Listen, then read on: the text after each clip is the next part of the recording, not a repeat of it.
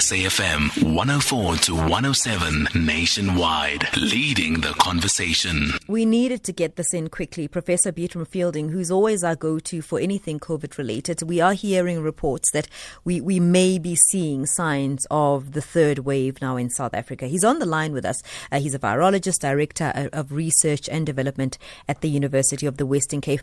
Prof, thanks for your time. Are we to say that we have started seeing the third wave in South Africa? Is this how you read the data? Good afternoon, Camilo. So yes, it seems as though we do have an increase in numbers of infections in certain areas. I'm still not convinced that it is definitely the third wave. Mm-hmm. If we look at where testing is done, how testing is being done, seems to be testing in rural areas.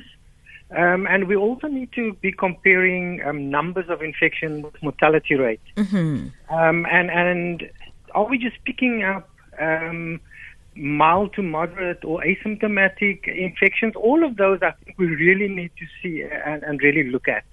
Prof, there are concerns around tests coming negative that are not necessarily an indication. We've spoken about this a lot with you before, on what the testing looks like when a virus is there, but the viral load is very low and so will not be seen as a positive test. Another thing that I want us to talk about is there enough